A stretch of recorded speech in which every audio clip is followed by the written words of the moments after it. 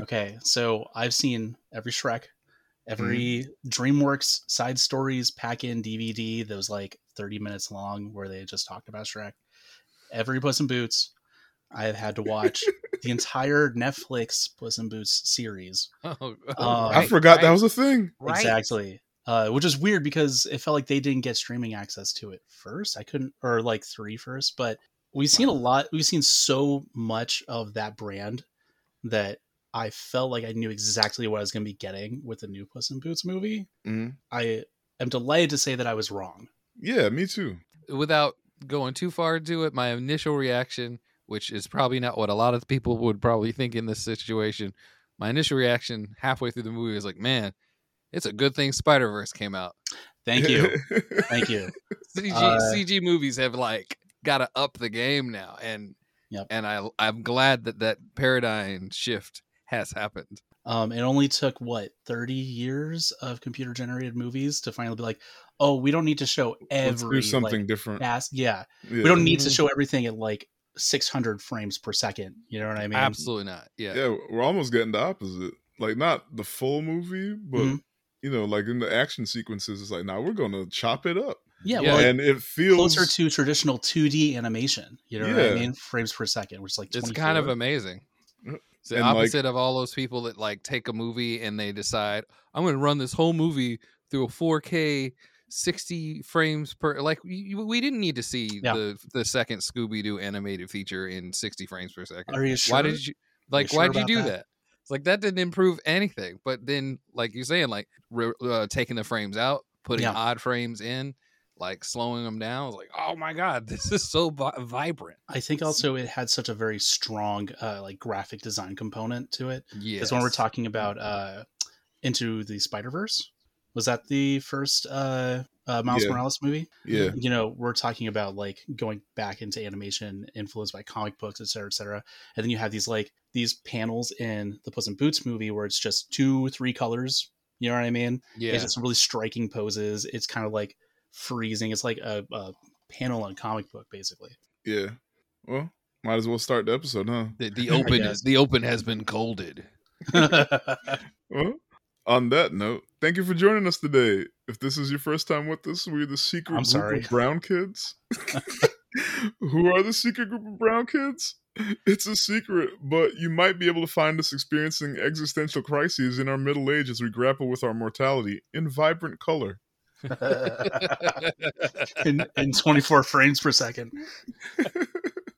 And on the panel today, we got Tim and we got Ren.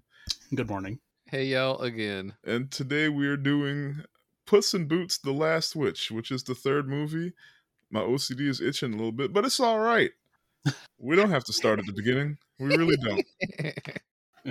I'm get this out at the top. It's the best one. So, all right.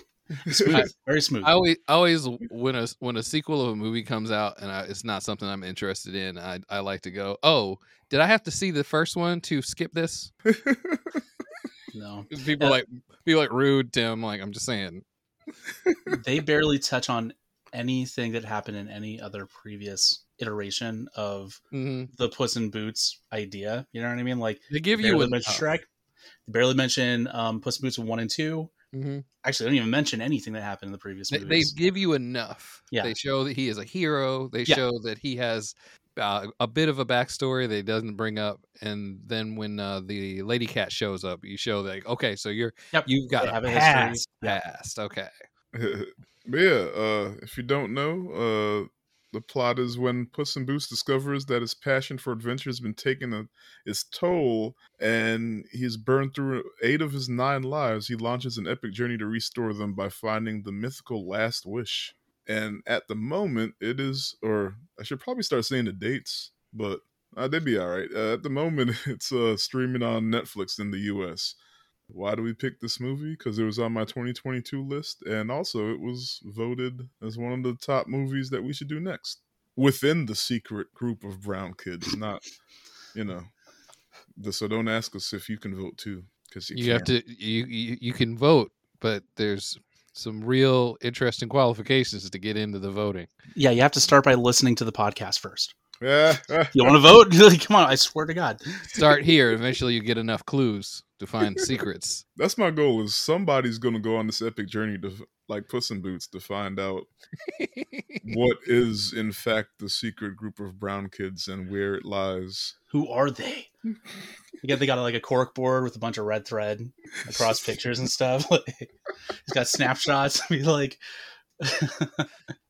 like, I think this is their Facebook account.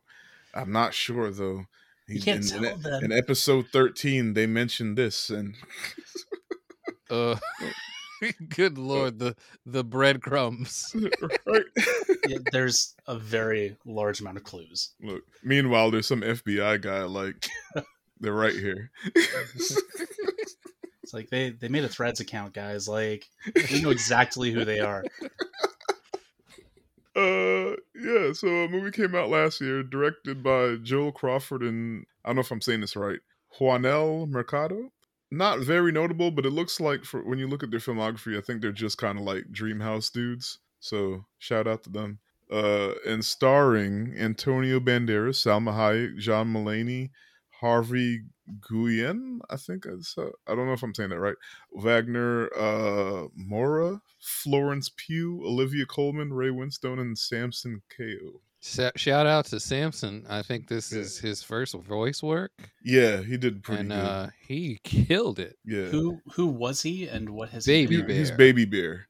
I've seen him.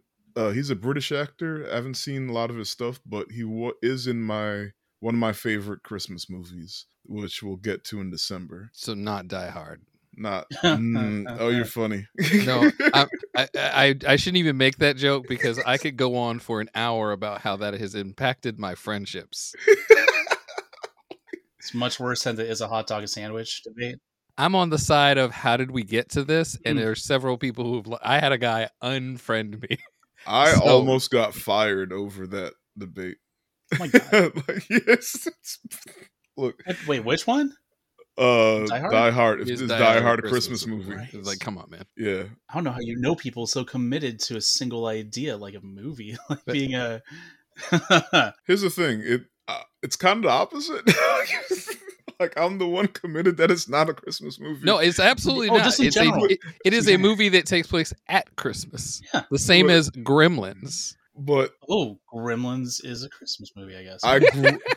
I grew, and I came to the point where I said, okay, here's the compromise. It is a non-traditional Christmas movie. It's a pagan and movie. That still wasn't good enough for it. No, absolutely. They will fight you. Yeah. But then I go, the director of RoboCop has talked about how it is a Jesus analogy since the beginning of his career. He has always brought that up, but no one wants to believe me. The director of Die Hard only went with that after everybody started saying it. There's the difference. Look, I'm just saying. So RoboCop is like Passion of the Christ, like. I mean, you look it up a little bit. It's. I didn't even want to. I was floored at how much symbolism they put in there on purpose. I was like, I'm mad Because we talked about watching RoboCop before, but then I chose not to do that. And we went. I mean, with, everybody's done it. Everybody's talked about the Jesus thing by now. I just love the movie. Now I need to watch it for the fun of watching it. I just like the movie. So when I found that out, I was like... So even the guy got splashed with the chemicals and hit with the car and he exploded. Walking on water. Okay. What about the dude who got shot in the dick? I remember that was like Leviticus 13:10 or something. Thou shalt not... Oh, well, I mean, technically he was assaulting women. Thou shalt not be doing that junk. Well... So yes, this is a DreamWorks movie. If you didn't already know that, they compete against Disney, and I mean Disney might win, but DreamWorks still deserves their recognition, I guess. Right? They got a little underdog spirit. Yeah. I like it. Yeah, I like that they're still around too. Bad Guys was good. Yeah, it was neat. Also, same animation style. Oh yeah, they did kind of like switch it up because a lot of the action scenes and driving scenes were kind of crazy. Yeah.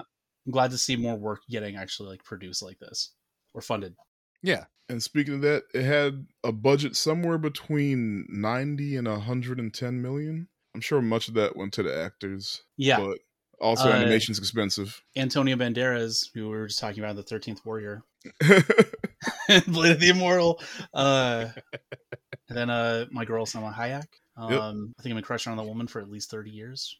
Yeah, that's yeah. And that was wild. They had Salma Hayek, which is an old crush, and I got Florence Pugh, which is a new crush. I don't know if I've seen anything with her in it. You probably just didn't realize. I just didn't even realize. Yeah, either that, just not at all. There's been a lot, honestly. I don't know where to start. Some of the big ones: Midsummer. She was in the Black Widow movie as the new her little sister. Is she? So she was in the Hawkeye series. Yeah. Okay.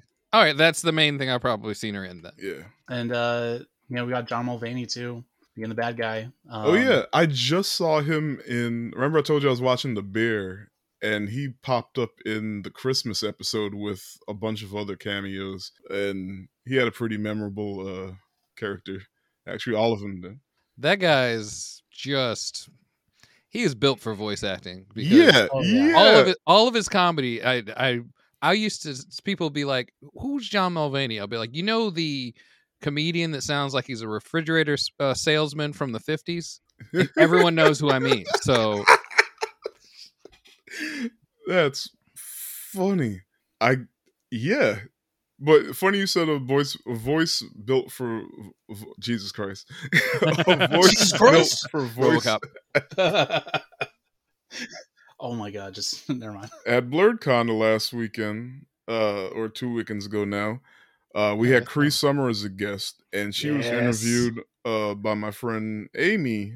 And backstage, when they met each other, Cree was like, "Oh my God, just listening to your voice, I know you do voice acting," and Amy does. So it's like, you're right, that's a thing. Like, you gotta have the voice. You sound like a cartoon character. But yeah, so box office did insane as these movies usually do. 185 domestic, 295 international. That's and it came out to like 480 total. That is a lot of money. I don't know if so. I wonder if that number is like a failure for Disney, because like now they're always chasing $1 billion movie, where that number is insane to me as it is. Yeah. I can't imagine. Maybe for Disney it's a failure, but for DreamWorks it's not. Yeah.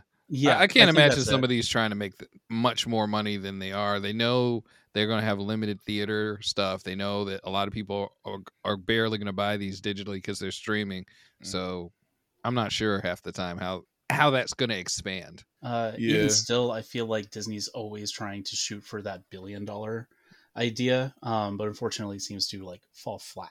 Like, like they be calling movies, or I don't know if they're the ones calling it, but like the industry will like refer to a movie that made $500 million as a failure because it didn't make $1 billion, and I'm like, you guys are fucking crazy.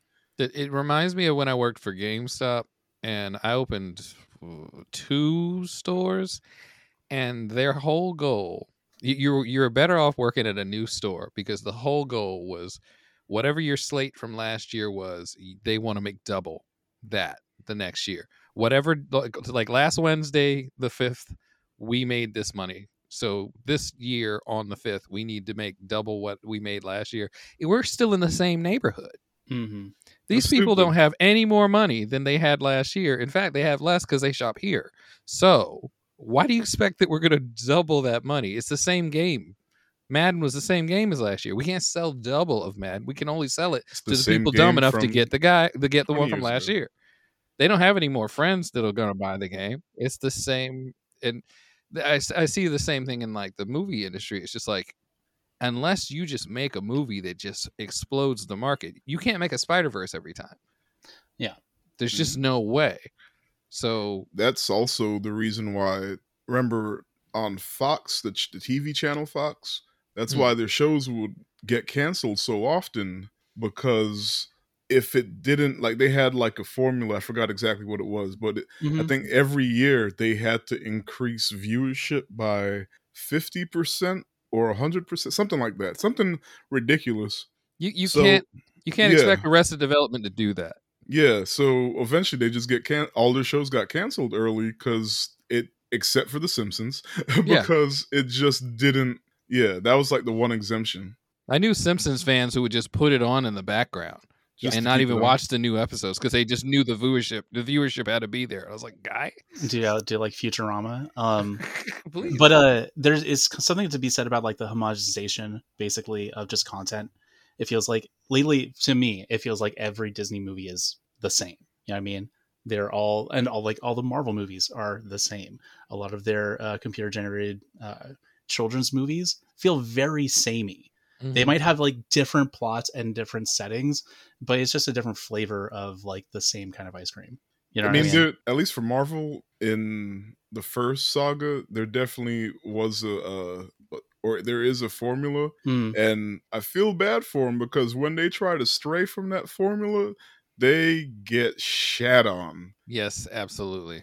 Yeah, but you wouldn't. But if I was to make the comparisons between like studios, though, I don't think Disney could ever put out something as good as like Puss. You know what I mean? Something about trusting the art direction in this movie is what sets it apart.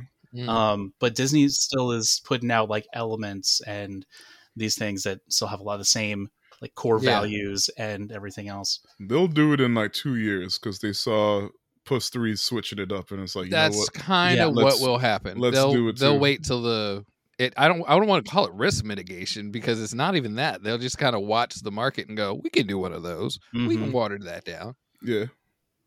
And then it'll become the next series of like content that is. And then everybody does it. Yeah. And we already have. We already kind of started more. Yeah. So was it The Mitchells versus the Machines, which is also another great movie that's on Netflix if you get a chance to watch it. That surprised me. Very strong visual components, chopped up frame rate. But yeah, which I don't mind. But with that said, why not just make a fucking 2D movie? Why not just make, animated? Yeah, but I mean, I don't know. I mean, I don't think it's boring, but No, I got you.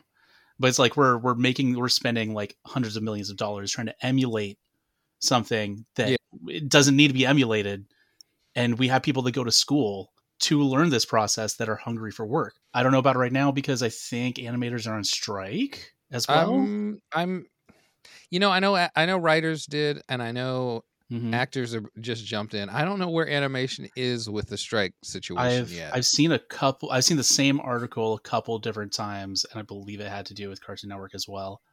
So I'm hoping that they'll just kind of throw their hat into the ring too, because animation jobs in America, like everything else. It's wild. In Japan, they're desperate for animators, so desperate that they're bringing people over from other countries. I had heard about that. Also, they're not paying folks. Yeah. So that's why they were desperate in the first place. You want to come to Japan and live your dreams as an animator? You're going to be broke though, but you want to come?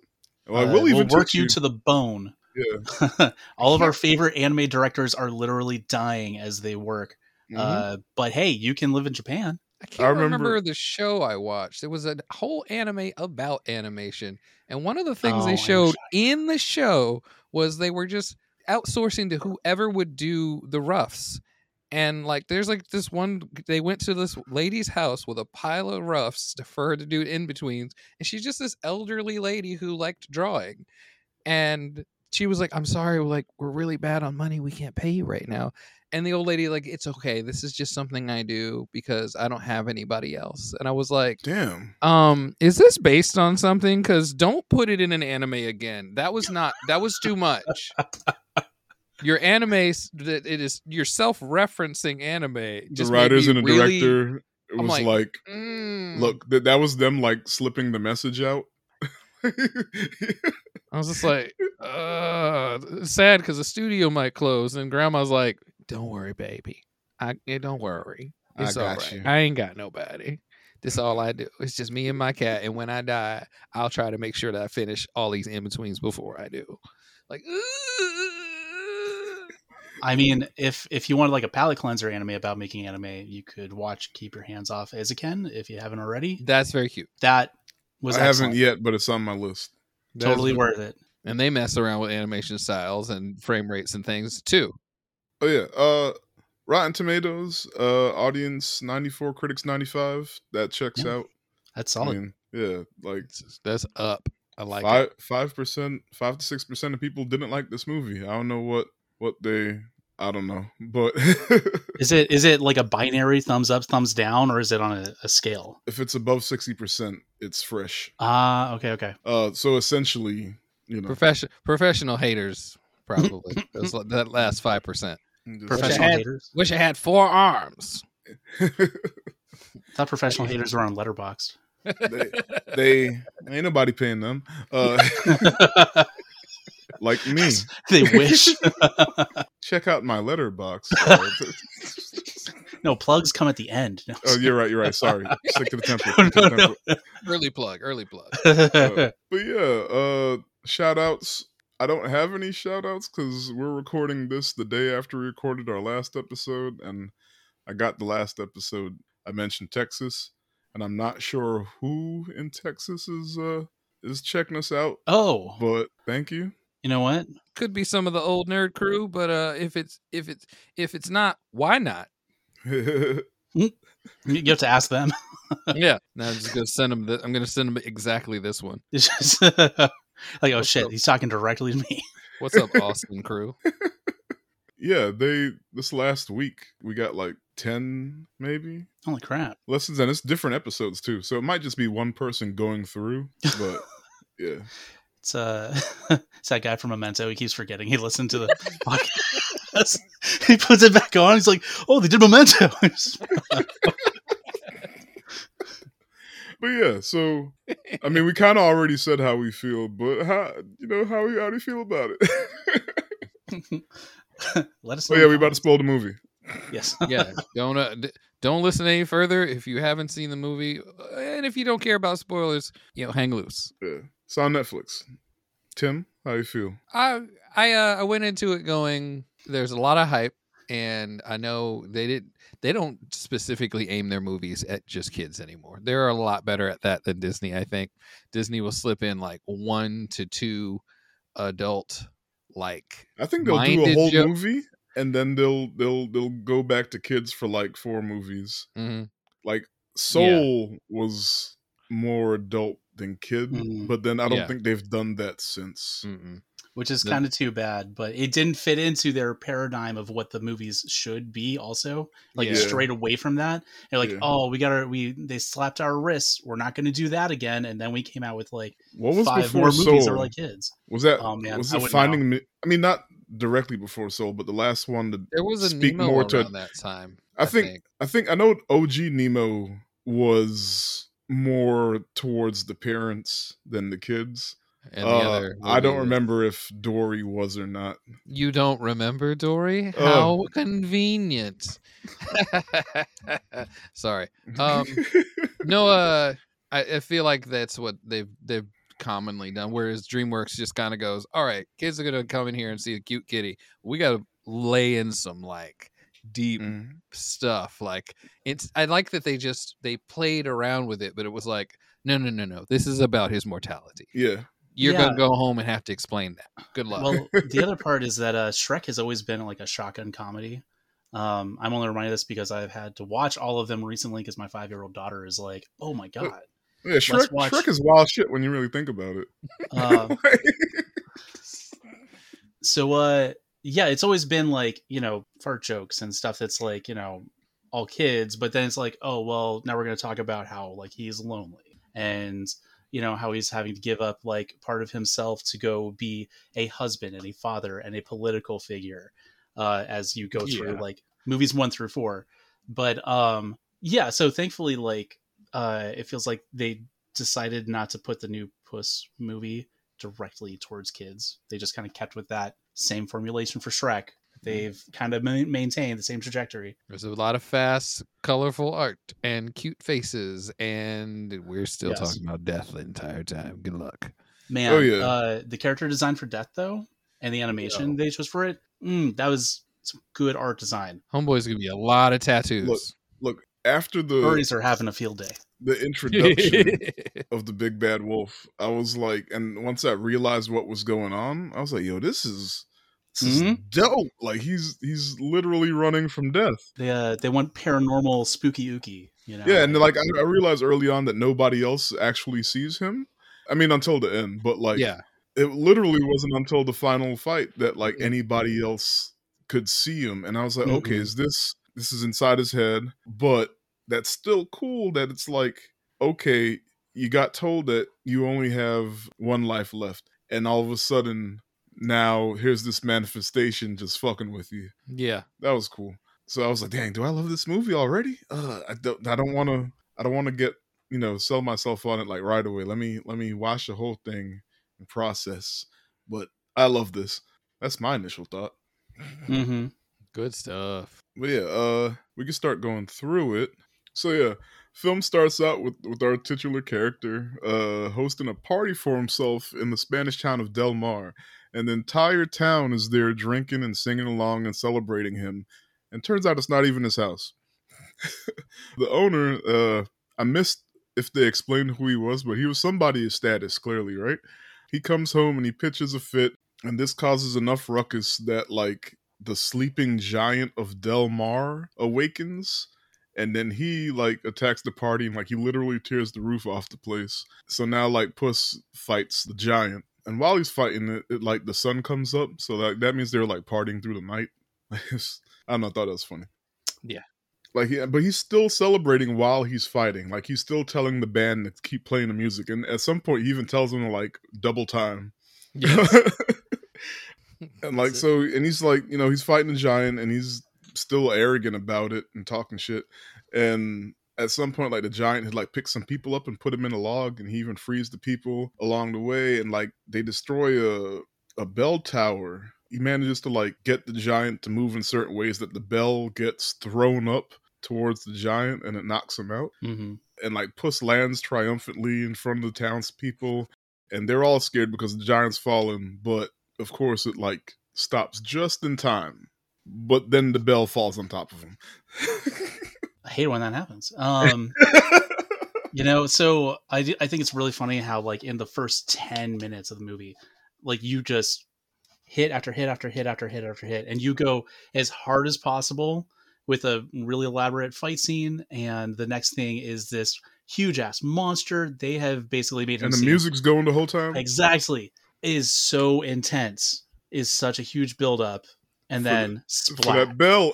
Yeah. So you really see how, like, competent Puss is supposed to be. He's like the author of his own story practically. I really did like the tear the roof off part. That was just too like again for the adults. I was like, tearing the roof off this mother. The animators have been given, like, full freedom control, to just kind of go as hard as they could with, like, the forced perspectives and just the style, how many effects feel like they're going on the screen at the same time.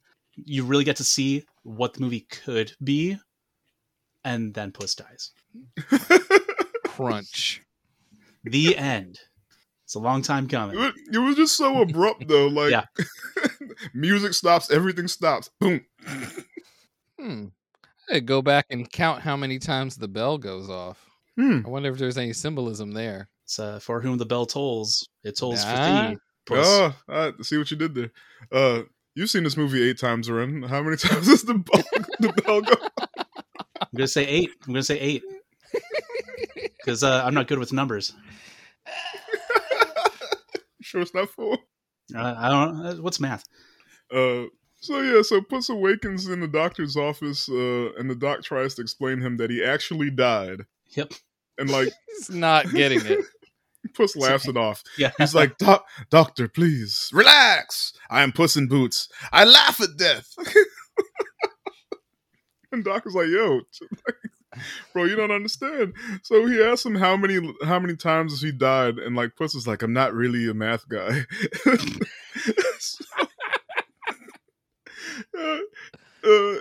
So I don't keep count. But then he starts to list them, and I made sure I wrote them down. Oh no. So number 1, the running of the bulls when he stops to holler at a girl, and then the bulls get him. Just damn. 2, a game of poker with large dogs that went south. 3, drunk off of milk and walking off of a tall tower to prove that cats always land on their feet. Milk was a bad choice. We don't know that he didn't land on his feet, though. We just know he went splat. He was a really tall tower. Number 4, bench pressing heavy weights and declaring, "No, Puss in Boots doesn't need a spotter." That was too much. I was already like in full blown laughter at this point. These so were great. Number 5, getting blasted out of a cannon, but he didn't go out the cannon. He literally just gets blown up. No need to pull in the port. Will revolutionize travel. Watch. Watch this is not a good look ever. Famous last words. Watch. Hold my milk. Look, I've been teetering my entire life on whether I want my gravestone to read last words, watch this, or res please. Would you rather just like a nice little infographic on it, like a cannon that just shot like your body parts out? Just he died how he lived. Look, if you want to come along and like etch that into my gravestone, it's just a whiteboard on a gravestone. Look, okay. Have I at come it. back once a week and draw a different picture. Nice. You might be onto something, Tim. That's your $1 million idea. Don't let nobody steal it from you. That's D&D Sluggers LLC. Please do not steal. There you go. And roll dice on these tombstones. So, number 6, he was eating an obvious seafood dish. Like it was clearly like lobster and it's like a paella or something. Like and he's like, "Excuse me, does this have shellfish in it?" And his face was already swollen too. Like he just straight up hitch. Yeah, they basically timed it so as the brim of his hat goes up, you see how much of his face is swollen right when he says seafood. Like, bro, great. Hey. Number 7, you saw what's his name? Oh yeah, little cameo of from a gingerbread man. What's his name? Mm-hmm. Gingerbread man. His name's not like Gingy or something. I don't know. Maybe I made that up. John I don't know if I paid enough attention. You've seen the Shrek movie 17 times, right now. Yeah, I've also tried to forget him 17 times, but my kids keep wanting to watch him. They keep putting tattoos on you of the trash movies. Dude, they even watched the YouTube one where everybody sent in like 7 seconds of film. God, right. And did a mass compilation of these different iterations. I can't sleep at night sometimes, dude. It doesn't leave my memory. The trepidation you had when I said this is the next movie. Like, I can't believe it. I thought they stopped making these movies. Oh man. Yeah, so 7 was he setting the oven too high and he opened it and got incinerated. I'm a master of baking. Watch. Dude, stop saying watch. Stop. Watch, guys. And then number 8 was the giant. Yes. So I will say that this is the most heroic death that he had. Because on a long list of dumb ideas, like you have this one where he actually died doing something. But if he hadn't, but the thing is, he did stop to like celebrate himself. So if he had just kept walking. Yep. Like he was striking the pose. Womp. So he's down to his last life, and the doctor orders him to go retire and be a lap cat and stay safe and live out his life. But of course, like Puss don't like that shit. So that night, Puss is in a bar talking about how he's not about to retire when a hooded wolf appears and asks him for his autograph, and he slides over a wanted poster, dead or alive, for Puss in Boots. And like Puss realizes he's a bounty hunter, and he goes to fight him, but he gets bested very easily and embarrassingly. And the wolf even draws blood, and like that really freaks him out. When was the last time? That's like the first scene of blood in any Shrek movie that I can recall. Ah, yeah. You know what I mean? I was kind of surprised by it. It was like bonking people. Yeah. So that really messed him up. So he left his sword and everything, and he hauled ass to the bathroom and he escaped through the shitter. Trying to think of what other movie. What's the jail movie? Is this Shawshank Redemption? Yeah. He didn't go through the toilet, but they did end up in the sewers. Yeah. Okay. Yeah. It's Pawshank Redemption. Sorry. I'm not sorry. If I got to go down, I'm taking you with me. It's all right. We already established that puns are welcome in this house. Yeah, that first entry of death could not have been better, in my opinion. Loved it. Yeah, especially because I thought we were going to be getting a normal Shrek Puss in Boots movie, in which case I feel like it wouldn't have been as impactful. But they like I said, they really let the animators just kind of take full reins of this. It felt like, and they just nailed it, in my opinion. He's got the two sides. Are they like the sickles? Yeah, like the Look, my short son sickles for like shoring wheat. Yeah, my son popped in. It's communist. And is that Comrade Wolf? My son popped in and just can't. He's 5, so he's just asking 1,800 questions. Of course. And he goes, "Are those watermelon cutters?" I was like, sure. "No, they're sickles." And he's like, sickles. Okay, and then he just runs out. Can I use them to cut a watermelon? Like, can you use a sickle to cut a watermelon? That interaction is not done yet. 3 weeks from now, someone is going to have something similar enough to that. And he's going to be like, "Dad, look, they've got sickles." And everyone's going to look around and be like, "What?" Look at Tiff, be like, "Sir?" And you're like, I don't know. I didn't teach him that word, and he's never even heard of it from me. Oh, man. This would be, or one of those. This would be a lot easier to cut with a sickle, and everybody's like, "What the hell are you talking about?" He's 5. Oh man! But also watermelon cutters. Yeah, it's shaped kind of like a watermelon. Yeah. But like, it's just funny seeing how his little brain works. Like a watermelon could fit in between it. Therefore. They're like really big unhinged scissors, so you just kind of hook it in opposite sides and just pull through. It was cool how he could also turn the handle around and make, well, I don't know what you would call that. Oh, like when he conjoined it? Or, well, he could do 2 things. He could turn it into like a staff or whatever, but then he could also turn the handles Oh, around so they're like brass knuckles, but instead they're blades. Oh, yeah. Yeah. I will say that this felt like the first time they went kind of paranormal instead of magical. So I feel like all of these movies are like, oh, it's magic and it's a curse. But this time it's like, no, it's a concept. Yeah. It's not a ghost. It's not a vengeful spirit. It's like something you can't escape. You know what I mean? It may as well be like smoke or an apparition. Yeah. It's funny though that they just picked the picking of a wolf felt a little random. Unless you just wanted to give it the attributes of like, I can smell your fear kind of thing. I wonder what came first, Goldilocks or the wolf. Or if it came together and then they probably built off of that. It's like, well, the wolf could be. So they really haven't used the wolf even throughout all this story, story things. Brand new. So it's an unused property, and wolves are very foreboding, aggressive hunters. Mm-hmm. So I mean, it all works so well. Yeah, I think the weapons were a bit of a weird choice, but I mean, if we're going for a scythe or something, you know what I mean? Oh, I get why you said scythe. I mean, because death. Mm-hmm. Oh, duh.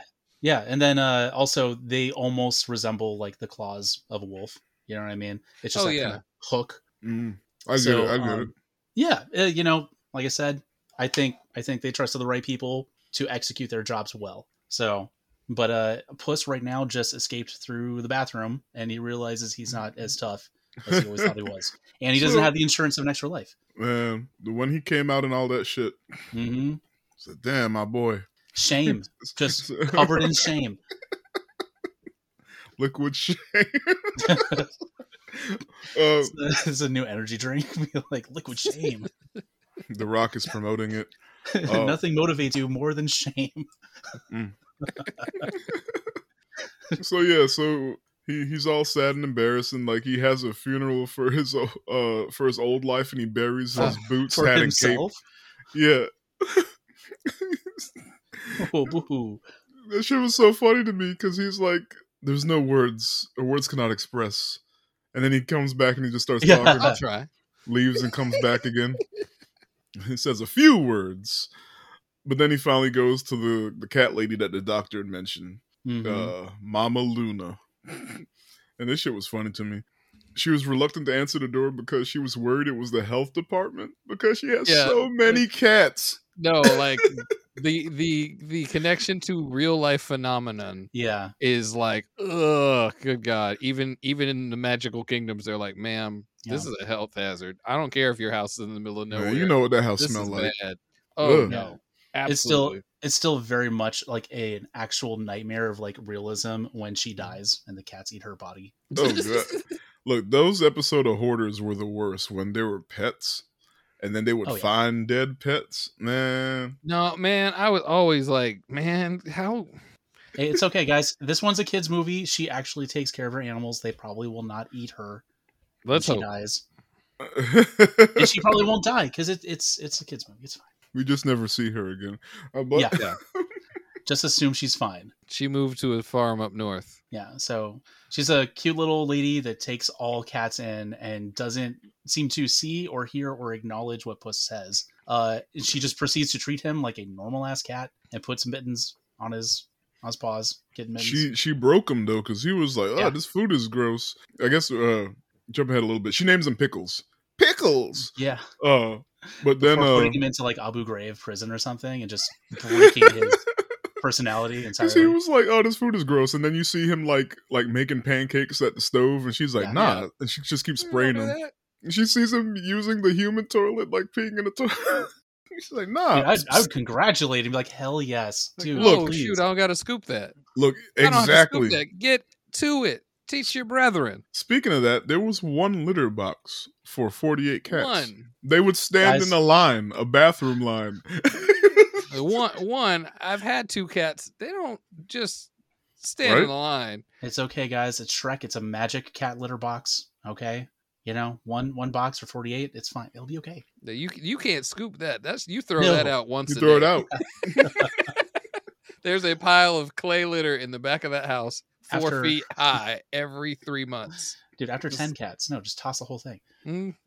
Kobe. Ugh. They actually make the litter boxes that you just throw away. It's like, you ain't about to scoop this shit, so just... Do you have to Kobe it? We would get those when we would travel. We would like just put 2 of those in the bathroom, full up, and just leave because, you know, it's a cat. She knows what to do. And, you know, we're going to be gone about 4 days, 5 days a week. Yeah, she's got it. Nowadays, you can't do that with the dog. So we have a person come over and hang out with the dog, and they scoop the cat litter by proxy. But those disposable things were on point. As long as I don't have to Kobe the whole litter box, you know. No, I don't really suggest it, but I can't make shots. I'm not good at it. Totally missed the trash can. Hit the ground. Yeah, it's like dust. It goes from Kobe to Shaq way too fast. Yeah. So Puss eventually she breaks him, and he just accepts his fate. He grows a beard. He looks all scraggly. Next, we see Goldilocks and her 3 bears. Or the Bear Crime Family? Is that what they were calling themselves? They kept calling themselves the Bear Crime Family. I loved that. I feel like this is kind of a new concept for the Shrek movies as well. I don't recall Goldilocks and the 3 Bears specifically having like a story, anything about them. I felt like they just needed like a crime, you know what I mean, contender to propel the story. That seemed like they wanted to do the family thing a little, but like... Mm-hmm. They've definitely not been. I don't even know if they've mentioned to some degree before. Yeah, I don't think so. But like, it was fine. It was fine for what it was. You know. Yeah, I actually grew to really like them. Mm-hmm. Yes. So it was Goldilocks is Florence Pugh. Yes. Papa Bear is Ray Winstone, who I got immediately when he started talking. Mama Bear is Olivia Colman. Also, I didn't figure that out right away, but when I saw her name, I was like, oh, I get it. And then who was. Baby Bear was what I say his name was? Good Lord. I done lost it. Samson Ko. They've got this kind of like older English, you know what I mean? 1950s like crime about them, petty thieves, you know what I mean? Just the movie. Every time they took over, I was like, so I'm watching Snatch now. What my 3rd favorite movie? That is one of my. That is probably in my top 10. Snatch is a pretty fun movie, guys, not just for the Dags line. Can we can we watch Snatch next? I mean, just put it out there. We can get back talking about this though. That's fine. Tyrone, you can land a bloody jumbo jet there, Tyrone. Damn. It's not for me. It's for me, ma. Dude. Hey, Uncle Blue. Yeah, I'm gonna take all of this as a yes. So, but getting back to Puss in Boots, because I could talk about Snatch a super amount of time. I might have a VHS of that. I have it on DVD, so I'm just like, yeah, I'll watch Snatch. Like, come on. But getting back to the people that started us talking about Snatch is Goldilocks and Three Bears, right? Mm-hmm. And they're introduced to us as trying to pull off a heist, which seems like one of the more important heists because it is for stealing something from John Mulvaney's character. Right. So we see them tracking Puss because they want to hire him. Yeah. That's important. They want to hire him to help them get the map that leads to the wishing star from John Mulaney's character. What's his name? Big Jack Horner. I'm not familiar with that fairy tale. It's a nursery rhyme. Yeah. Little Jack Horner. Jack Horner. In the corner. I don't remember the eating something pie. He stuck in his thumb, pulled out a plum, and said, "Oh, what a good boy!" Yeah. And that's all he got. That's it. Oh, so they just went to town with the story then, because there was. Yeah, it was. You could insert anything. You know what I mean? Okay, I'm fine with that. So yeah, back to the cat house, and the Chihuahua posing as a cat starts to follow Puss around, even though he shows zero interest in being friends with him. And there's this part where Mama Luna notices it, and she's like, "Oh, Pickle's got a girlfriend. Okay." That was too cute. I did like her character. When she said it, I heard Tim doing the impression. Because it sounded like a voice Tim does. And I started laughing. Okay. We're just going to start doing voice acting chops before the episode starts, so we don't have to clip parts of the movie. That way we just have you do it verbatim, perfect, like on the nose. I don't know, maybe it's just my favorite part and I'm projecting on our imaginary audience, but I think one guy in Texas, come on. One of our, the strengths is, I'm not going to say myself, but the two of you guys doing your voices, that shit, sometimes I'm listening, if I'm listening on the way to work, yes, I'm listening to the episode that I already listened to editing, that we already listened to recording, but I'm listening on the way to work, and when y'all do the voices, I'm damn near crying. Good. Everything's going exactly as planned. And I don't know what voices you can do until you do it. So when he busted out the Mike Tyson, I was like, oh fuck. It's okay. We'll practice these more, and we'll bring them out. Definitely. Well, anyway, my favorite part, and our imaginary audience's favorite part. So yeah. Oh, Pickle's got a girlfriend. Okay, and Puss sees the silhouette of the wolf outside the house trying to open the door, but then Goldilocks and the bear is breaking through the windows, I think. That's just straight up fear of death there. Yeah, just seeing shit that's not even there yet. Mm-hmm. But you never know, because nobody else can see death. So Goldilocks and the bears wouldn't say, hey, there's a wolf trying to get in there. They would just proceed to do whatever the hell they were going to do anyways, which makes me wonder why they didn't just go through the door. But yeah, they had to, I guess, to be extra about it. Flair, you know what I mean? For the dramatic. Yeah. They'd swoop in through the windows. Also, that whole bit about them being a 2-bit crime family. Yeah. It's like, that's some shit, a 2-bit crime family. Like, oh, let's go down the chimney. It's like, no, use a fucking door. Back door even. Don't use a window. You're a bear. Scope the place out. Wait till dark. Nope. Smash and grab. Nope. I smell thing. Guy in there. Just go through the window. It's fine. Just knock down the whole wall while you're at it. Insane. But yeah, so they smash in, and then Mama Luna yells for the cats to get to the safe room like they practice. Because I guess she's been doing drills with the cats in case the health department comes. There you go. I think she's been imagining them, because I don't think the cats move at all, do they? No, they actually. Well, no, they move, and like they barely interact with Puss. Like eventually, we see like he nods at one, and they nod back, or they'll move when it's time for food and time to sleep. Yeah, but they won't move to like a safety location. Like they didn't all run into the same place, did they? Not they just ran all from of the them. bears. There was like some of them panicked. Some of them, I don't, yeah. Like there was some panic and some. Well, I don't know if they went to the location or she grabbed like 2 arms full and ran with them. Exactly. She was still just imagining shit and being like, "Get to the panic room." She like pulls out a gun, just a closet, grabs cats, runs. Yeah, nobody does anything. Panic room. She tries getting away. Panic room is a broom closet. Yeah. So yeah, and they start looking through the cats for Puss, and they actually pick him up, but he looked too raggedy, so they put him back down. They're like, "Yeah, that's not him," and they kept it going. Oh yeah, he's got a beard now. Like, oh, that's not the guy. And they're like, oh, what was it? Just smell him. I can't smell anything in here. It just smells like cat piss. Ugh. It was like that was. I already knew it probably reeked in there, but that level of reminding me was just like. Did not need that. There was a girl in high school I called cat piss, not to her face. Oh my god, Jesus Christ! It's because her favorite movie was Jungle to Jungle. She was in love with me, but the feeling was not mutual. I couldn't. The smell. Anyway, so the Goldilocks is like, give her the piano treatment, and Papa Bear scoops her up and puts her in the piano and starts playing music. Doesn't she say? You think this is the first time I've been in a piano? Yeah. I was like, what? What? Papa Bear's like, not like this. Starts playing. There's a story there. Yeah. Let's expand on the... I would feel fine if they expanded on the Bear family. Like I don't mind that.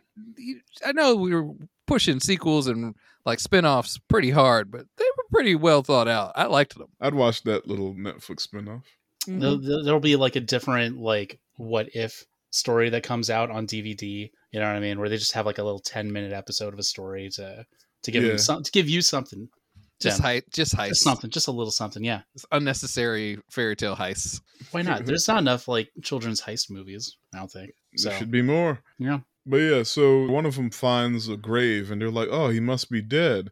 And like they go outside, and Puss overhears them talking, and that's when he finds out that they came to hire him to find help find the star, the wishing star map, or steal it from Big Jack Horner. And that's his name, right?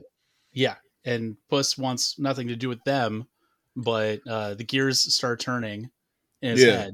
He's like, "Oh, I can steal it for myself, and I can wish for 9 more lives." That sounds like some shit I would do. So Puss and the dog Perro, he gets Perro to dig up his clothes. Yeah. And so they set out for Big Jack Horner's place.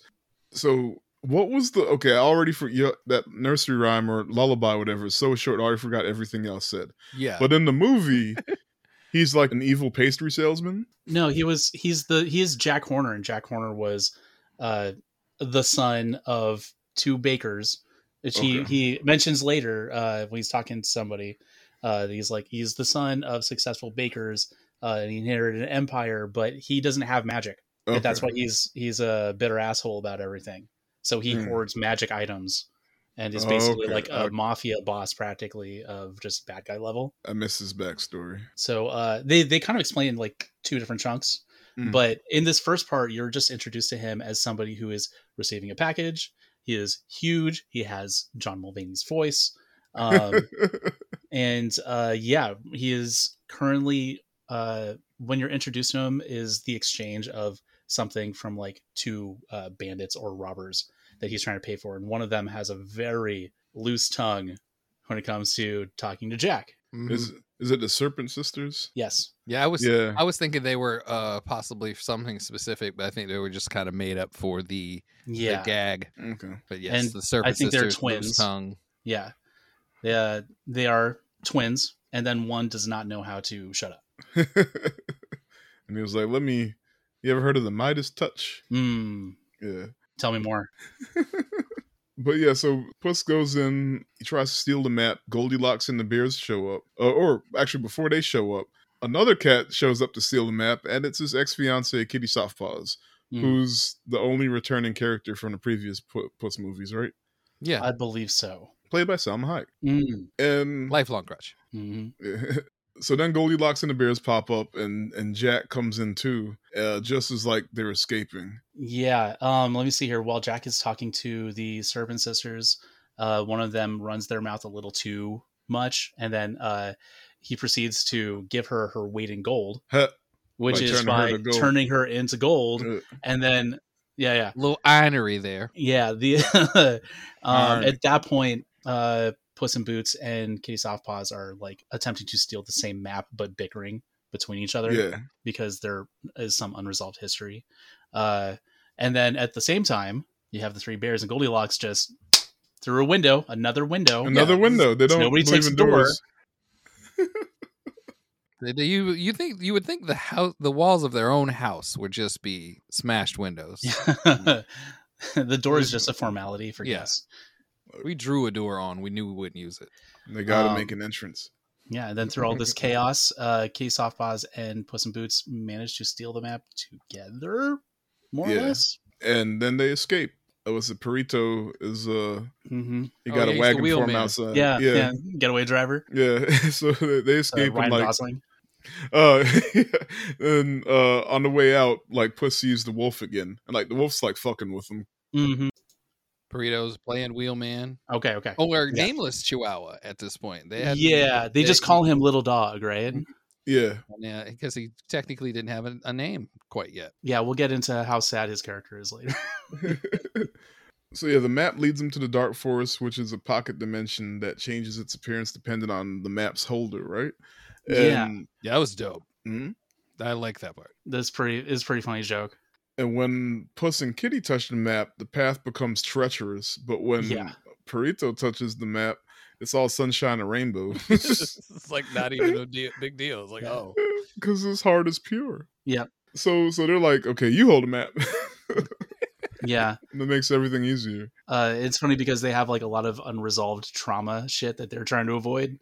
Because that's what the map seems to be. It's like, hey, this is a visual depiction of the shit you're trying to not deal with. And then you have a therapy dog. Yeah, and you have therapy dog worked out. Yeah, who just happens to be the most well-adjusted. Yeah.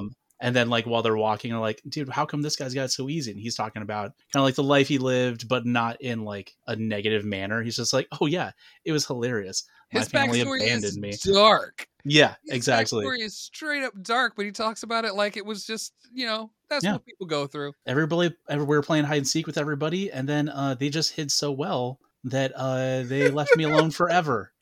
It's fine though. I got this sock to wear as a sweater. Oh no! So, it's like they kind of gave me a real hard mode. They put me in a sock with a rock in it. Yep. And threw it in the water to see if I could swim, I guess. Yeah. Yeah, and Puss is like having the same reaction as the audience, feeling like that's absolutely one of the worst horrible things I've ever heard. And he's just like, but I learned a lot from it. Pull myself up by my bootstraps. Cut a hole in this sock for my legs and my head. So now you have a better idea about why his path is so like, easy to traverse in a sense. He has been through it, but he has prevailed. Yeah. Yes. He didn't let it get to him. Or he liked the little dog. Couldn't let it get to him. I don't know. I don't think he's stupid. So I think he just pushed through. Yeah, he pushed through. He's the most well-adjusted of any character, it seems. He just wants some bugs. Like, the more we talk about it, the more I'm like, dang. Hey, way to go, little man. Yeah. You did it. But yeah, so it's not all easy because Big Jack and his baker's dozen and Goldilocks and the Three Bear Crown family are in pursuit. And like they clash a couple of times and eventually lead into the cats losing the map to Goldilocks because Puss sees the wolf and he has a panic attack and he runs away. But Perito finds him and like he calms him down, and Puss actually explains that he's afraid of losing the last life he has, and he's also ashamed for abandoning Kitty on their wedding day. And so that's what they're struggling with. In Santa Coloma. In Santa Coloma. Man, Santa Coloma. They pulled that one of my favorite heist tropes is they keep bringing up a job. A past heist. It sounds like they're bringing up a past heist that went south. Yeah. And it turns out, it wasn't a heist at all. It was that wedding. Like, was in a Avengers Budapest. Yeah. They never explain what really happened, but they keep bringing up Budapest. That's like... It seems like they went through a few pains to really depict Puss having what seems like a panic attack. Yeah. You know what I mean? And why you actually have a therapy dog. Yes. So which is kind of nice, you know what I mean? Because it shows some vulnerability on Puss's side as well. But yeah, so let's see here. Goldilocks has the map. Yeah. Yes. Is this the part where she also kidnaps Perito? No, Perito. Not yet. It's the next part. Okay. It happens after. It changes hands a couple of times, so it's a little difficult for me to remember everything there. So, Perito, like, he gets through the panic attack, and then we see Kitty was listening the whole time, and she pops up and pretends that she just got there. But she still doesn't understand his motivation for the map. She missed the death part. Mm-hmm. Yeah. She did hear the wedding part. The wedding part, yeah. So, back to Goldilocks, when she looks at the map, it changed and their path is just woods, right? Nothing bad or also nothing like super happy. It's just the woods. Nothing difficult. No boiling rivers and stuff like that. Not the full trauma experience. Yeah. But she has to go back to the house where she first met. Yeah. Bears. Is that right? And like the map tells her to find your wish, adjust your view. What you seek might be right in front of you. And like she's like, what does that mean? Like the bear, I think Papa Bear literally like moves her head up and she sees their cottage. Mm-hmm. And so the only time they actually use the door,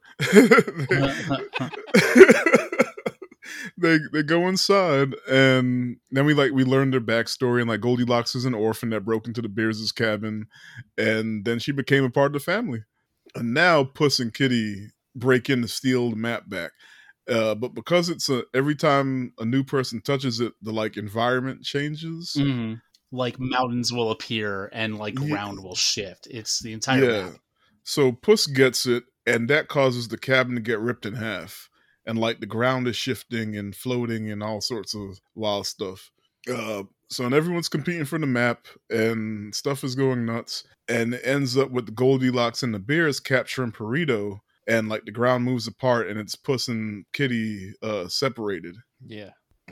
Yeah. It puts Puss in this crystal cave almost, where he goes, we can track them with the map, and then he goes to touch it, and like Kitty's like, no, but it's too late. He touches the map, and then he gets trapped in his like this crystal cave where he's kind of forced to meet the past iterations of himself.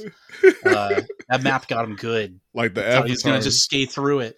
Yep. So he sees buddy. Yeah, in the cave he sees different mirrors of himself that reflect each iteration of his life. All of them arrogant. Yeah. And they're all giving him the hardest time too. Like, what are you doing? Like, we're putting some boots. Come on, we got this. It's fine. It's him like at his deaths too. So like the one, the so one like that's super jacked. Super jacked. That's him when he didn't need a spotter. Every time he talked, his pecs would pop. Bounce a little bit. Yeah. All their lines had really, really good punchlines. It was really good. So really well made scene. Yeah, so Puss walking through, dealing with that. And it's funny because he's like I guess he's realizing how arrogant he is in this moment. Mm-hmm. And just then, the wolf pops up. And this is when he actually reveals that he's here because he's seen all of these dudes because he was there every time he died because he is death. Yeah. Yeah. So the reason why he's here now is because he actually just tells him, he's like, look, I don't like cats. And I don't like the fact that y'all got 9 lives. And I don't like you because you took all those 8 lives for granted. So I'm going to just go ahead and kill you now and get it over with. Called him arrogant. I was just like, well. Yeah, fair. Yeah, he was talking mad shit. It's like his core principle. It's like, I mean that poetically, figuratively, technically, all of that. Literally. It's like, it's death. He just need a gold chain that just said hater. We can have him hang out with the white maids from the last movie. Pop up and talk shit. Is another t-shirt. The two of them in their hoods, like Yeah. like doing a fist bump is a haters alliance. Yeah, like, can you believe this fucking asshole? Like, taking his life for granted. you want to die, don't you? Just die. Jesus. I thought you wanted to die. Oh, that's how you act anyway. Yeah, so Puss says, or Wolf tells him, well, I'm just gonna kill you now, so whatever. And Puss is like, F that. He hauls ass, and the Wolf is like, oh, I like it when you run. I like that little shot with him like grinning and just vanishing, and you hear like the wolf growl as he chases him. This is kind of creepy. Stuff. Yeah. So I like it when you run. Boy. So, but to the outside world, I guess, now you see Kitty and Perito just seeing Puss hauling ass with the map. Mm-hmm. Yeah, they look very disappointed. Yeah, because we see him realize that he ran towards the wishing star, like he found it first. Mm-hmm. So to them, watching him run with the map towards the wishing star, it just looks like, oh, now he's about to steal the wish for himself. Yeah. So they go and they confront him, and like they're like the wishing star is like actually like a star hole in the ground, and the ground is glowing. So like a Mario stage. Yeah, so they go down onto the wishing star platform. Oh wait, so this is where I got a little confused, because there's a part where Perito gets basically kidnapped by the bears and Goldilocks, right? Oh yeah, kind of. We have that whole bit where that's actually my favorite part of the movie. Each other super hard, and then Perito's like, "Oh damn, is this what we're doing?" and proceeds to just read them to rights. No, that was unexpected. Yeah, because he was just like, "Oh, are we playing We're dozens? Insulting each other?" Yeah, yeah, I love playing dozens. Me and my family did that all the time. AKA, they were not playing dozens. They were just hating on him. And they're just ragging into him, but he knows how to give it back. Yeah. So like it starts off with Baby Bear and Goldilocks going at it. And what Baby Bear said? He's like, why should I listen to a poor stealing orphan like you? Like, good Lord, it was just like simple stuff though. Yeah. And like I forgot what Goldie says back, but it like actually calls him back to him a lot. Yeah. And like so they go back and forth, and then Perito's like, oh, this is what we're doing? Okay. Yeah, he went blue collar with it though. Just like they had to bleep him. Yeah. I was like, yeah, he's so funny. He's got the spice. Yeah, like they're taken aback. Like, God damn. But also like everybody likes him. Yeah. Everybody likes him for it. And then he just disappears, and they're like, wait, what happened? And Kitty stole him and replaced him with a statue of him made out of acorns, which is when she had the time to do it, but yeah, we didn't leave you with nothing. Like slick, leave you with a tasteful knick-knack. Yeah, so that's actually my favorite scene in the movie. And I think a really good part of that though is he also kind of points out to them like this. You guys kidnapped me, but this is like really great. You guys are really close. Yeah. Like you guys are really I'm happy to be here, and this makes me happy. I love this kind of thing. If I was going to wish for something, I would wish for something like this. Mm-hmm. And they were just kind of like, oh yeah, dude, Stockholm's is strong in that dog. Like he could have ended up with Big Jack and could have been anything. Found a silver lining, right? Yeah. So fast back forward because I skipped it. Sorry. So now they're no. You not sorry. I skipped it, and that was my favorite. We're back. So now they're confronting Puss, Kitty, and Perito, or mostly Kitty. And she's like, I thought that, like, we had something, but here you are loving yourself again. Because she thinks he's trying to make his wish. But then Big Jack Horner shows up as well. And then the bears and Goldilocks jump down. And so, like, each one of them are at individual point of the 5-star of the wishing star. We're going full Smash Brothers now. Yeah. It's almost like the ending of any movie, like heist movie, like Snatch or something, where just for some reason every single player in the game just ends everybody up in came one together. Spot. Yeah, and then they all charge in because they're trying to fight to get their wish. Oh, dude, wait! Before you go on, there's one introduction of a character that we missed, which was Jiminy Cricket. Oh yeah, ethical bug. They never actually call him Jiminy Cricket though, right? In the script, he is ethical bug. At one point during the chasing, Horner goes in his bag where he stored all the magical items. And the bag which is a lot. magical item. Yeah. The bag, I guess, is an infinite holding bag. Yeah, bottomless And bag. One of the things he pulls out to try to curse them is this bug. But it turns out the bug is a Jiminy Cricket. Jiminy Cricket. Different movie. Yeah. Yo, what's up? I'm wearing blue. Oh, it'd be great if you killed those Bloods. But he's very ethical. He's like trying to talk Jack Horner down from being so like violent and weird Every time. He's like doing all of these chefs that work for you, like, don't you think about how they feel and like, how important they are? And dude's like, no. He's like, no, not at all. He literally says, I'm your conscience Mulaney. At some point. Yeah. Yeah, he's like, I'm your conscience. He's just like, that's weird. But he just straight up ignores him. He doesn't even give him every time. And this is when you find out that Jack Horner's like, all I want. He's like, he's basically listing off all the stuff, but it's basically just he hates magical animals like and people, and he wants to hoard shit for himself. And then Jiminy Cricket type characters is like, that's the worst thing I've ever heard. I totally forgot about that character. I'm sorry. No, but they get into a kerfuffle. And the commotion starts, and I didn't catch it the first time. I had to rewind. They knock Big Jack down his own bag of infinite holding. Mm-hmm. You see him just fall into the abyss, and then it's a lot of back and forth. It's a lot of action. Yeah, and at the same time, Baby Bear gets like thrown into like the wall of the dimension. He's like getting phased out. Yeah, he's being pulled out. Yeah, basically, and they're doing a chain to try to save him. So it's bear, and then Goldilocks actually has the map, and she's about to make a wish, and then it finally hits her full on, like, oh, they're my family that I want. That was her wish, by the way. She wanted her own family. Realized that all these movies about family. Blade of the Immortal, it's about family.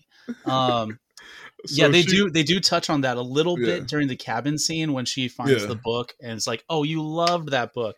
But in the book, she's kind of drawn a picture of herself with like a mother and a father in the story. Yeah. So her big wish was always to get back to a normal human family. Heteronormative, white family. Come on, the bears are cool. The bears are way cooler than her stupid ass parents that lost her. But yeah, that's when she connects the dots. She's like, oh, you know what? Screw it. And she ditches the map. She sees like a silhouette of Vin Diesel. Just hears his voice. Family. I want to stay in this movie. So she runs and she uses her what do you call it? Walking stick, whatever. And she is the missing link to save Baby Bear, and they pull him back in. And then the wolf shows up. Mm-hmm. But it's like there's like fire that keeps Kitty and Perito from him. But they actually everyone can see him now. Everybody can see him now. Yeah. The bears are like, Dag? That's how they knew that this wasn't their movie. They're like, oh shit. Is that you're after him? Oh, okay. No, that's fine though. That's fine. I don't need a movie about me. Oh, y'all the main characters, huh? Yeah, that's okay. That's cool. I got what I wanted. I just wanted a family. I got a family. We're good. So Puss fights the wolf, and in doing so, he's no longer running and literally facing death head on. He's not allowed to leave. The moment where Death like tells him like, "Look, this is the end," and throws him his sword back that he took, I was like, "Ow." Well, shit's serious now. Like he's gonna give you a chance, but he held on to your sword that whole time, waiting for this moment. Yeah, he's after you. This isn't his job. He's doing extra stuff. He's off the clock. I forgot earlier when he first meets him in the bar, and like he knocks his sword out, and he's like, "Pick it up." Yeah.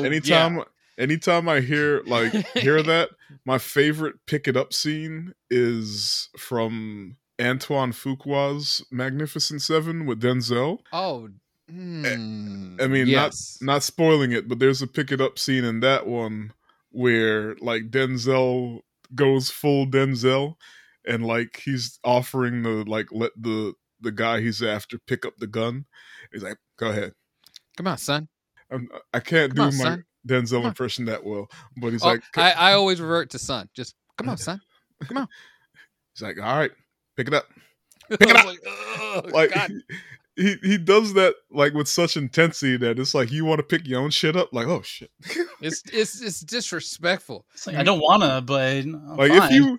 if you heard him in Walmart yelling at John David to put that toy back, you would put your own shit back. Dude, I don't need toys either, I guess. Damn. Go ahead, pick it up. Pick it up.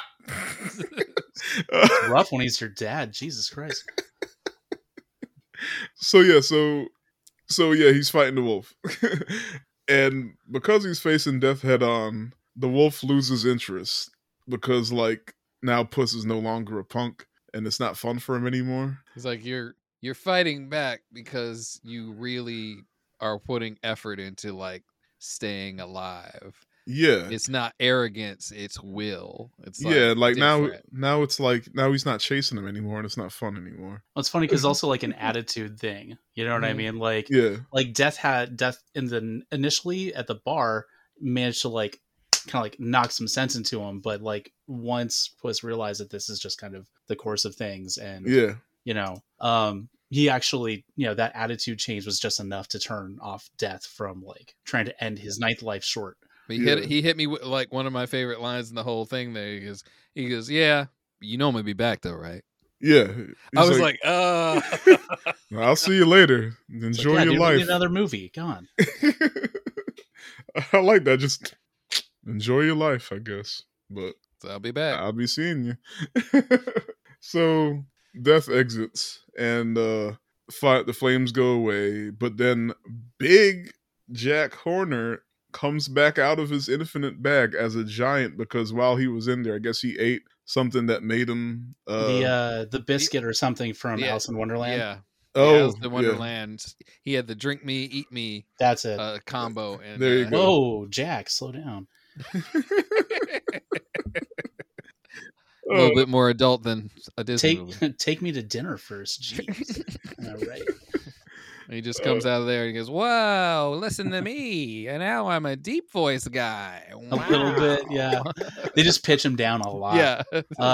It was that the part where he threatens to shoot Perito in the face.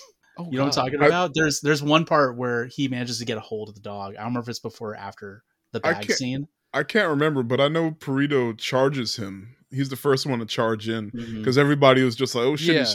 Now what do we do?" And you just see little Chihuahua hauling ass towards.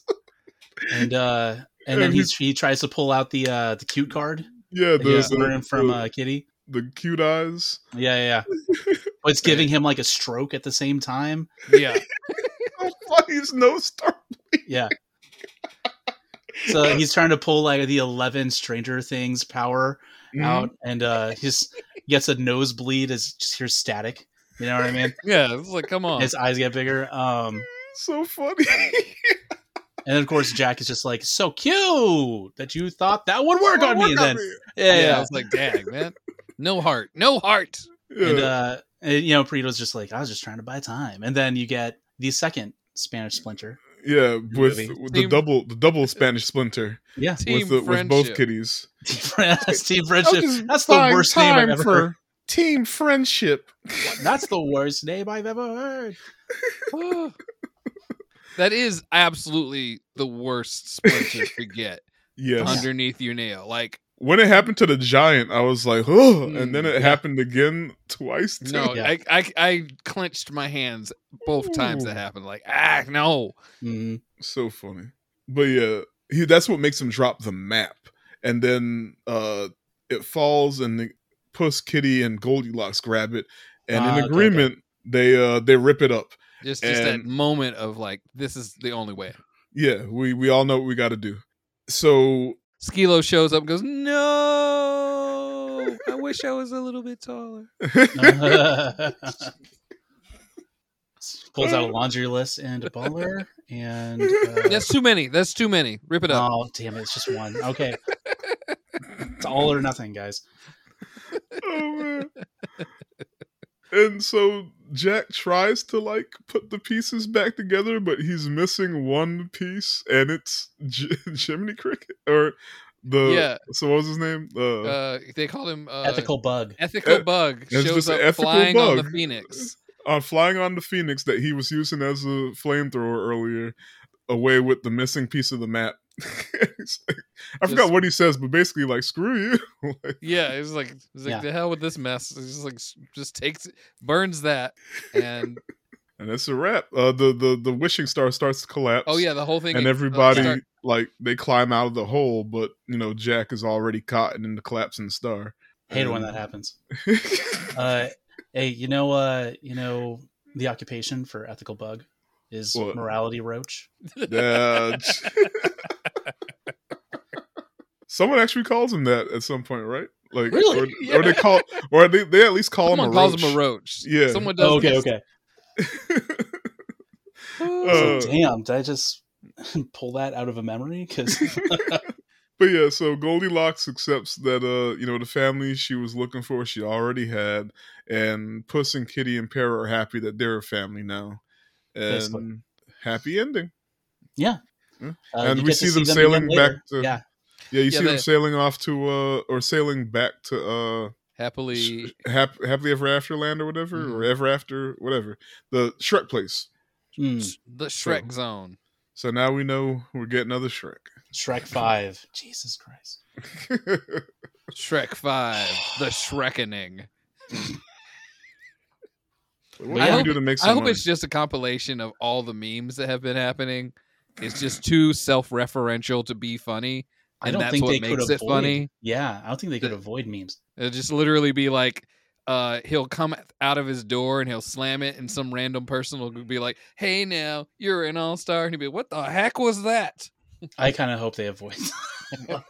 They're allotted one somebody, like, yeah. Someone comes up and goes, "I drew a picture of you."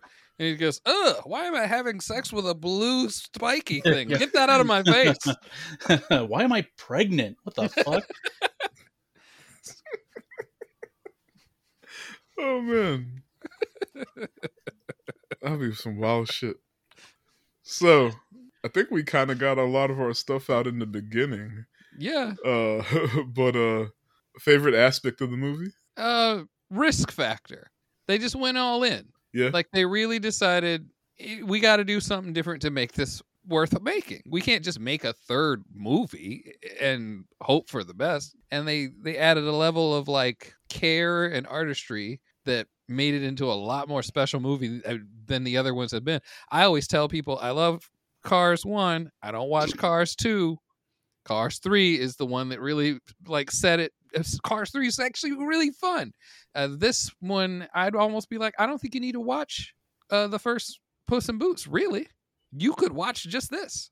It tells enough of its own story that really hold it together. Mm-hmm. Because, I mean, really, in, like, the first 10 minutes, you've already set up that, like, he is daring, he is, like, macho, all this other crap, and, like, he's at the height of his celebrity, and, there's constantly always something happening that kind of justifies, like, how he acts, even though it's really, like, outlandish. Yeah. But it's like, you don't need to watch anything to know about what they set up for the character in, like, the first 10 minutes. Yeah, some of those other movies were made in the early 2000s. We don't know if watching them will get us canceled. So,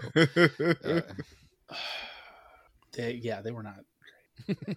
Did you go, Ren? Oh, favorite aspect, just the fact that they were willing to trust the animators, it feels like, and the designers more about how this movie was supposed to release. I do feel like it's going to be one of those in a litany of other movies where they try to do something similar. Yeah. So I'm hoping that they keep trying to do new stuff, and they're not just like, oh, we'll just cut out frames and put in some singular images that are, like, really stark, forced perspective. You know what I mean? I would like them to just try to keep improving upon it and not just keep coming out with the exact same thing. Yeah. But I feel like this is going to be the next trend that we see a lot more of going forward.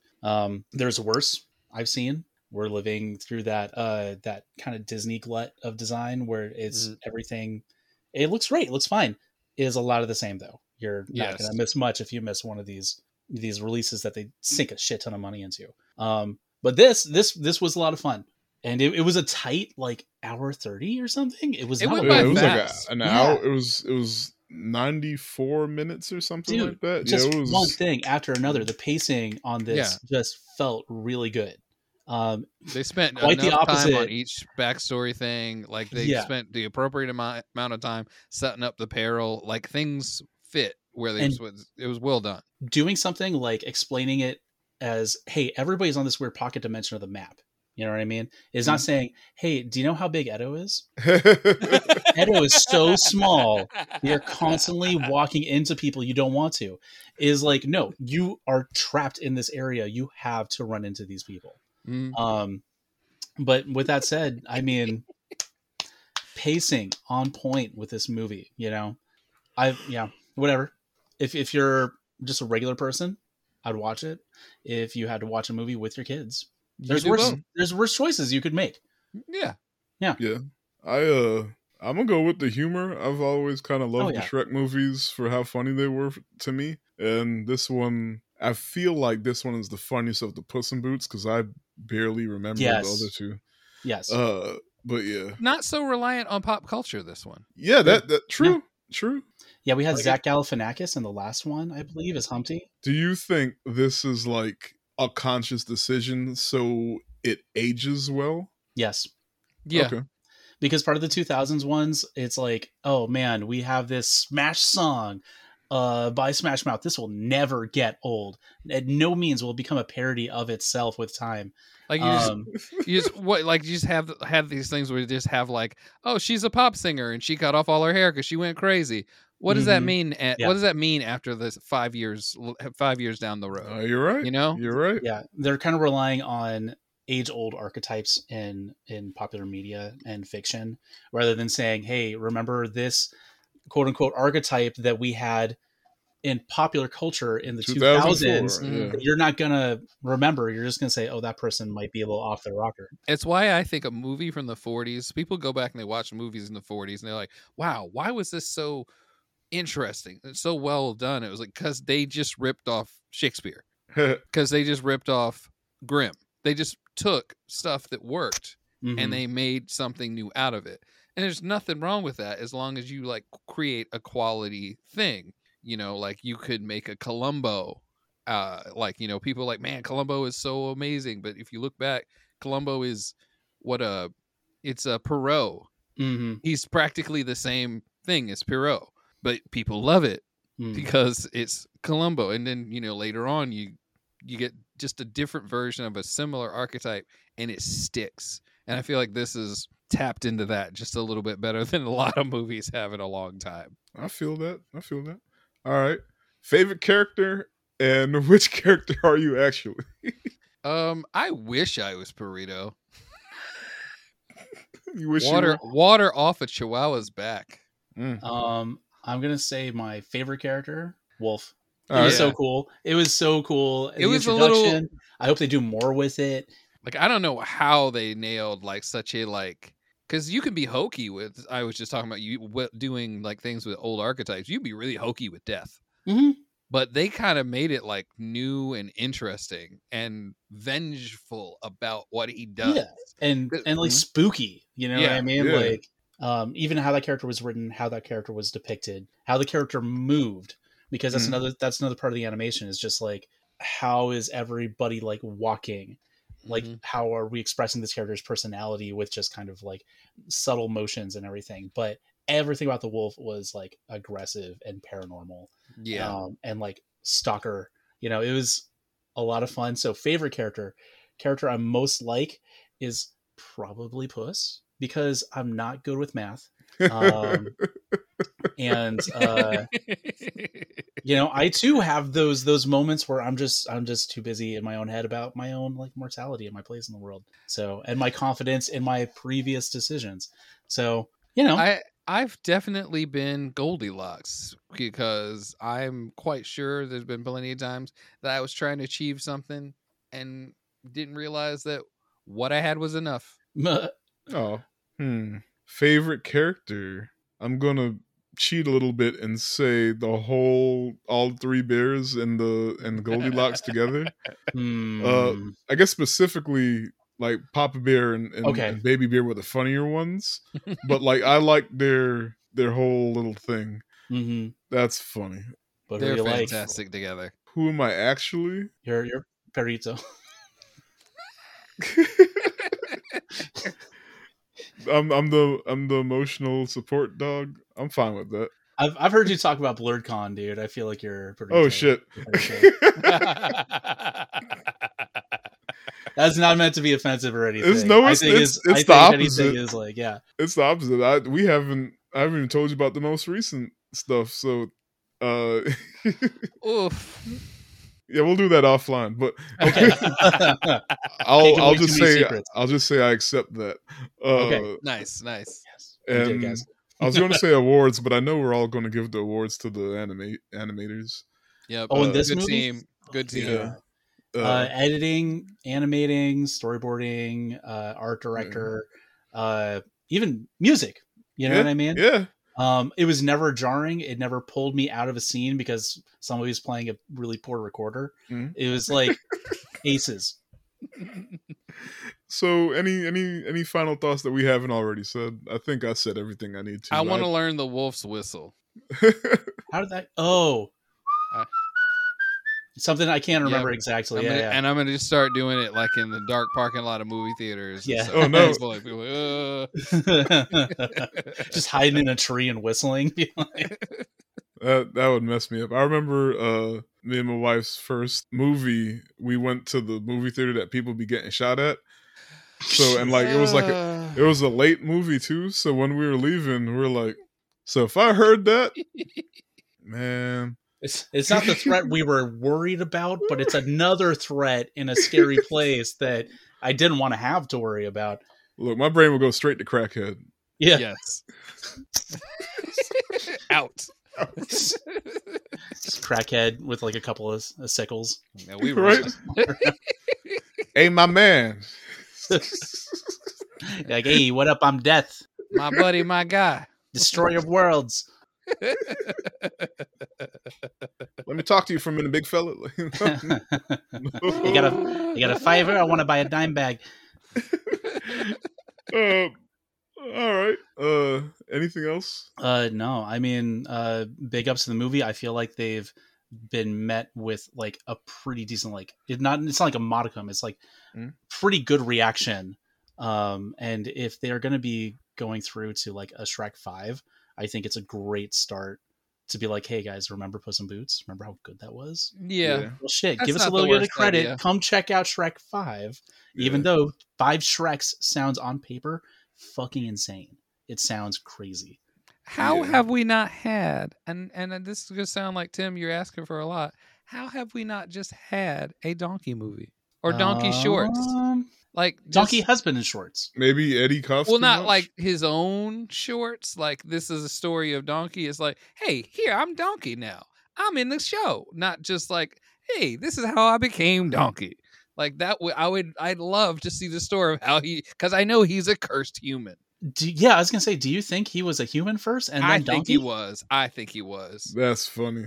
I think he's a cursed human. Guys, don't put us on the bench to have to watch all the Shrek movies to try to figure out the fucking canon, or else we're gonna be doing this for a while, dude. There's another like 6 movies already. We just gave him another existential crisis. I've had to watch all of them. Okay, like I don't. It's a can of worms. Save Ren from Shrek, please. I'm about to start making. I'm about to start making a shitty memes now. Don't go to my GoFundMe and just donate so I have something to rely on once I go crazy from watching all these fucking DreamWorks movies. Ren's over here. Spare me. Yeah. Spare me. I'll be doing the next podcast from a padded room. It's like that Akira meme, except it's just Shrek. Akira! No! Ah!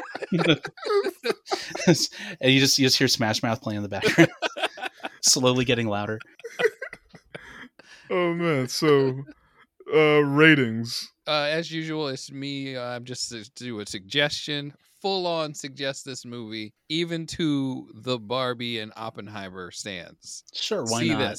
See this. You will enjoy it. I bet you will get more out of it than you thought.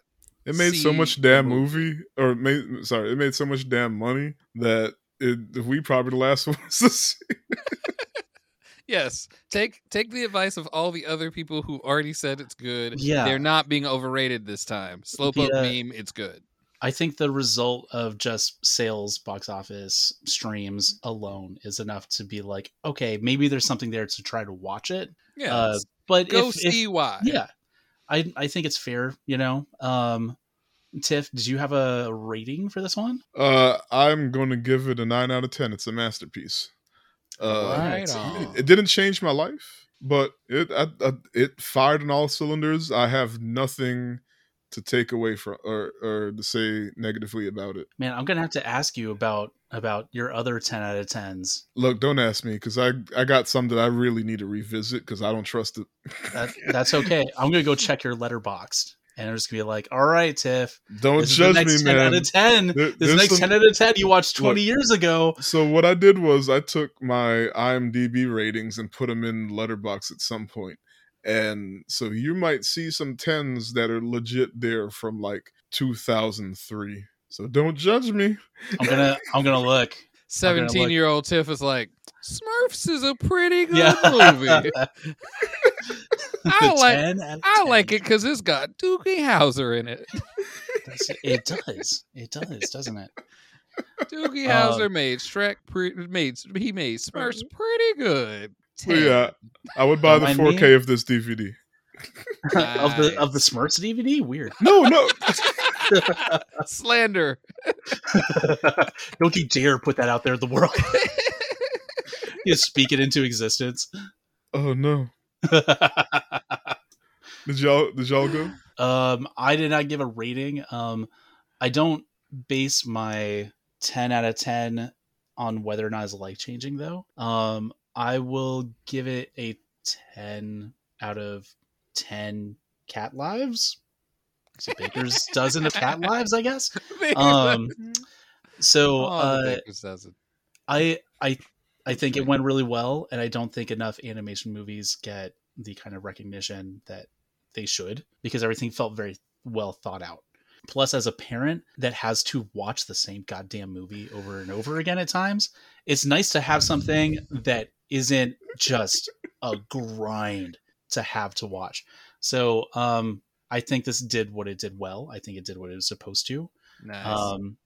I'll give it a 10 out of 10 just because I think it kind of deserves when Into the Spider-Verse came out. You know what I mean? Mm-hmm.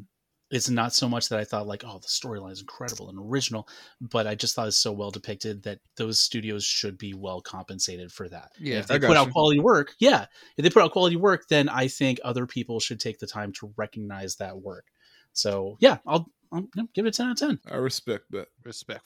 Like every Leica movie, I recommend to a person. Every stop motion Leica film. That's fair. I don't think they're all incredible, but the degree of work that goes into them, like I want people to see that and recognize it. So this is another one. I think it's great. I don't really care primarily about DreamWorks or Shrek, but that being said, I still think they came out with like an excellent product. So I got you. All right. On that note, plugs.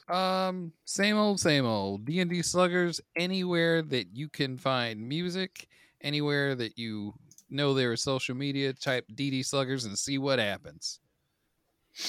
I dare you. Oh shit, they dared me. Same thing as usual. Power Bomber, all one word. You find us a lot of different social sites. We sell stickers. We have a grip of screen printing stuff that I'm trying to get back into right now. So we'll be pumping out some shirts eventually. Please feel free to follow us. We're just like some graphic designers out in Southern California, trying to pay back some student loan debt. So, pretty positive cause.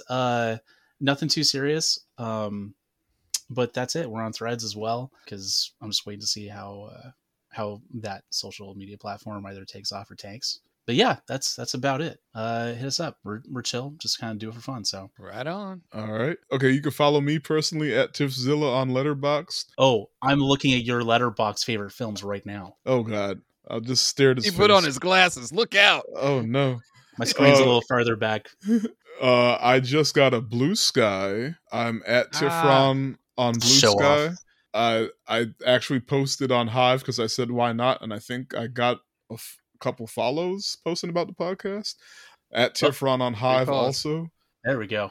There, we made it back. Oh, it happened again? Oh. Yeah, that was pretty extreme. We're getting close to the end, I guess. Okay, so you know what? at Tifzilla on Letterboxd, me personally, follow podcast at SGBK Podcast on Twitter. You can also follow me if you use them at Tifron on Hive and Blue Sky. All right. But not on Threads. So if you really want a secret group of brown kids Threads handle, Tiff has yet to secure it. I see what you're doing. I'm picking up what you're putting down. All right, so Just I'm gonna get that for next week. All right, have a good one. All right, fun. You guys too. Thanks. Latest.